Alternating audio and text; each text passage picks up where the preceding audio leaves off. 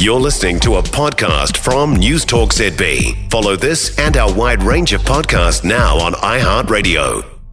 1, 2, 1, 2.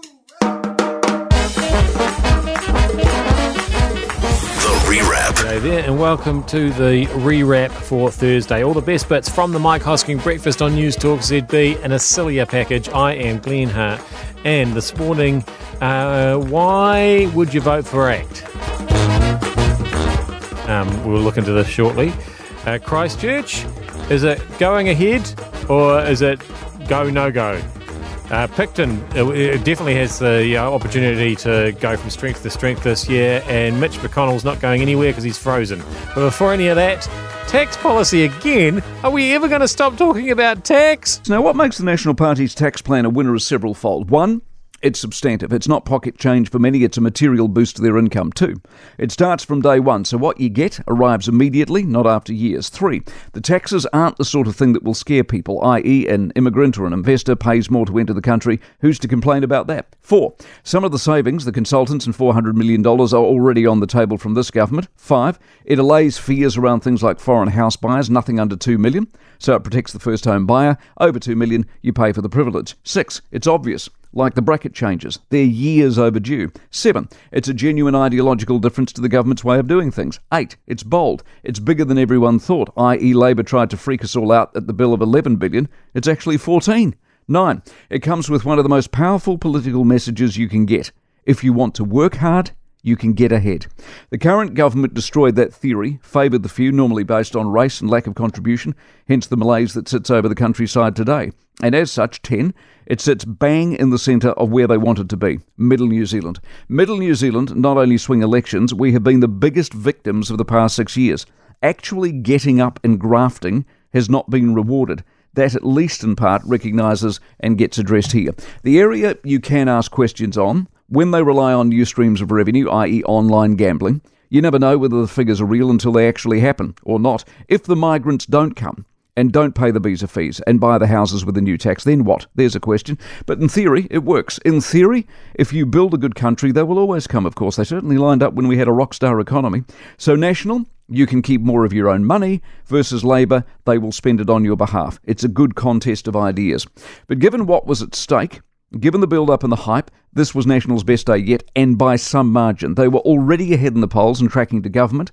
This does them no harm at all. It pretty much does what they said it would. Be a critic if you want, but you will be working pretty hard to find the cracks. So, Mike loves it, except then when Nicola Willis came on to Spruik it this morning, he gave it quite a hard time about the forecasts, and that all the forecasts have to come true in order for it to work. So that was quite fun to listen to. The Rewrap. Meanwhile, people have said some strange things this morning off the back of National's tax policy that it makes them want to vote for ACT. Hang on, I don't quite understand what's happening. Mike, nice to hear some of your searching questions answered directly versus them being avoided or refuted. Nicola was better spoken than all the Labor guests you've had on. Let's hope the rest of New Zealand tuned in. Don't worry, the rest of New Zealand's tuned in. Here's the other one. I think ACT would have picked up thousands of property investor votes with National only phasing in interest deductibility. Let me come back to that. What these texts indicate to me, and there's nothing wrong, vote for whoever you like, I don't care. But when you imply that thousands of people are going to suddenly go to ACT because of what they've just heard from National, think about the implications and ramifications of what you're saying. What is it you're hoping is happening? What you're hoping is happening is that more people vote ACT and what? What? So you're thinking you're going to engineer the election, don't you? You're thinking by more people voting for ACT, all of a sudden policies that you like are going to come to pass. Quick message, and I'll fill it out at the end of the news. ACT don't have any bottom lines. So how do they become policy? Yeah, it's almost like this whole MMP thing doesn't really work properly. Shame, given that that's how we vote people into power.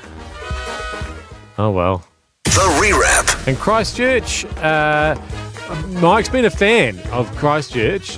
He thought it's been going really, really well. And then he went down there this last weekend and things seem to have stalled somewhat. Christchurch, question for you this morning. Christchurch, what is going on? So I'm noticing a trend here. Regulars will know that 1, I love Christchurch, 2, I want to move there for a variety of reasons. We've been travelling to Christchurch a little bit over the last couple of years. Now, the value of that is you get to see progress, or in this case, lack of progress. Where is the progress? Now, there's been attention on the so-called major projects. There has been far too much attention, for example, on the stadium and its lack of progress. There has been a dangerous amount of attention, not to mention frustration over that cathedral. But what about all the blank spaces, all those blank areas? Are the bits and pieces around town that just aren't turning into anything but car parks? So in the past handful of years, I have noticed on the edge of the city heading what I would call east towards Linwood, the city stops. Not much past New Regent Street, right? Now, you don't need to know the city to know what I'm trying to describe here. 1 minute you have town, downtown, the CBD. Across the road you've got, well, not a lot.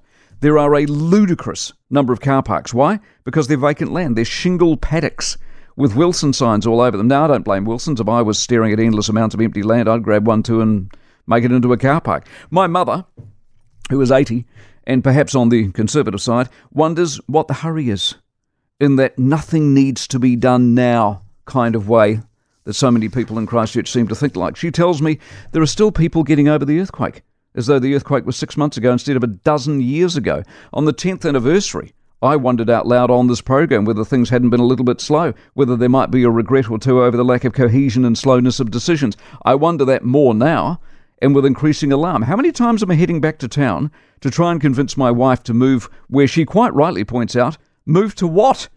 The city is stalled. The city takes a dozen years to build anything. You see, the best small city in the world was the dream. Remember that? It is still more than possible. I'm just hoping it happens in my lifetime. Oh, that's a big call. I mean, Mike is very, very old. Much, much, much older than I am. I'll probably see it, but man, I don't know. The Rewrap. We're going to carry on sort of doing a little regional check-in around the country and have a look at what's going on in Picton. Now, if you're wondering what Mike's talking about at the beginning of this cut, we found out there are a lot of people working behind the scenes at Health NZ. In fact, there are about 16,000 people that we're not quite sure what they do. And so we were looking up different places in the country today that have a population of that much or less. Picton, good morning. How many people in Picton? We got on this dumb job. As soon as the bloke from the health said, there's 16,500 people on the back desk, we started Googling left, right and centre all the cities around the towns around the country that were, 16,500. And Glenn, we got to Picton. Glenn thought there were 287,000 people in Picton. So I was just surprised to find that it was less than 5,000. Yeah, see, I would have guessed 6 or 7 myself. But Picton's a little bit smaller than you think. Anyway, here's the good news, and this is why it's so important, this is why I raise it, is you're expecting 55 cruise ships this summer. That's fantastic. Last summer there was 47, and last summer was sort of in that kind of we're getting back into it, but not really post-COVID thing.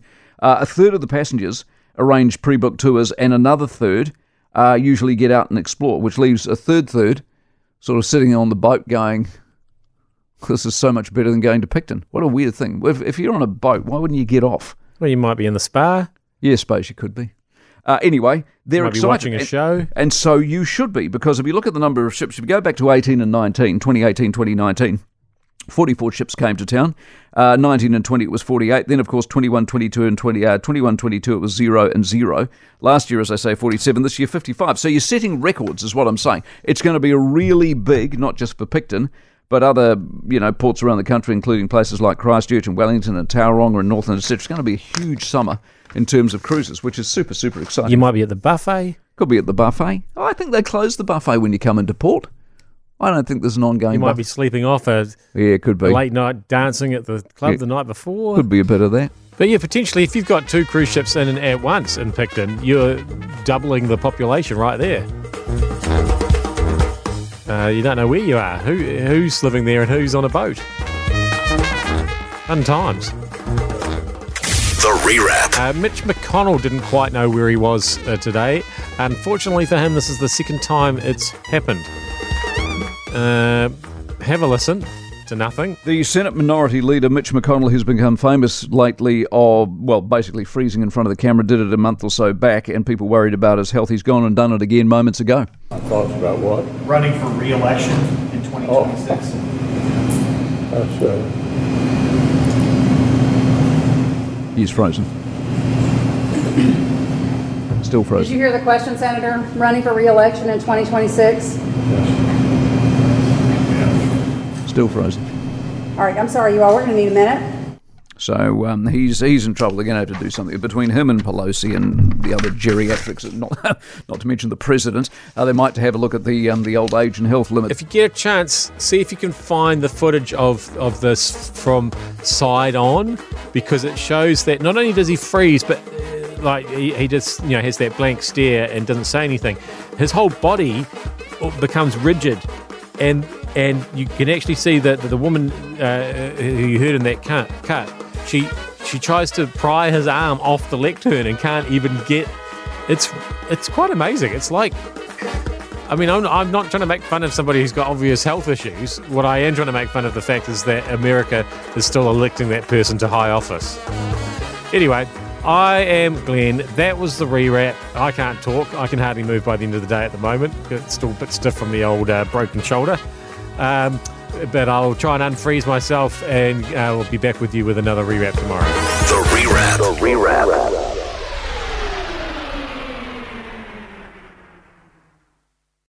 For more from News Talk ZB, listen live, on air or online, and keep our shows with you wherever you go with our podcasts on iHeartRadio.